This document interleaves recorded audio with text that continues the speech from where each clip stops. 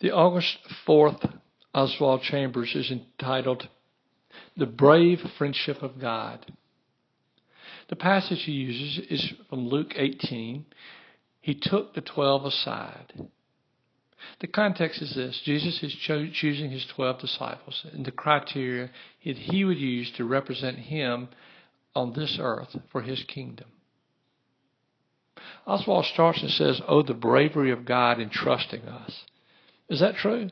Does it take great bravery for God to trust us to do his work?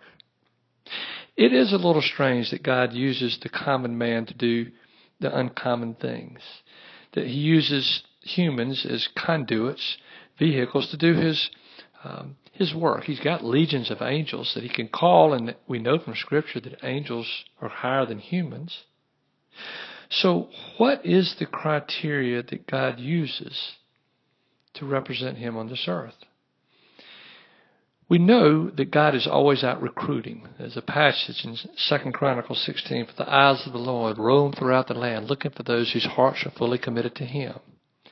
So the first criteria is for those whose hearts are committed to him. A second passage we may go to is Psalms 147, where it says, "His pleasure is not in the strength of horses, nor does he delight in the legs of men. The Lord delights in those who fear him and put their trust in his ever unfailing love." So we have two more criteria: those who fear him and those whose hope is in his unfailing love. The fourth criteria, I would think would come from 2 Corinthians chapter 9, where Paul talks about that his weakness is what God sees is his strength.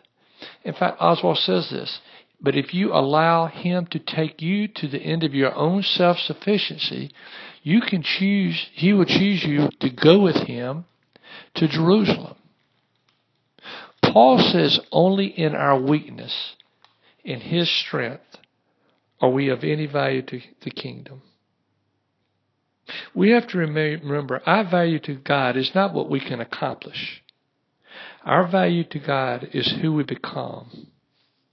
And then we become his disciple. We are his pot, molded from his clay, molded by his hands. We are his sheep, his flock. And then we represent the Father because we've met his criteria for what he desires for his will to be done on this earth. So I'll go back and on the first line for Oswald Chambers, and I'll just have to disagree with him. The bravery of God in trusting us. He doesn't have to be brave.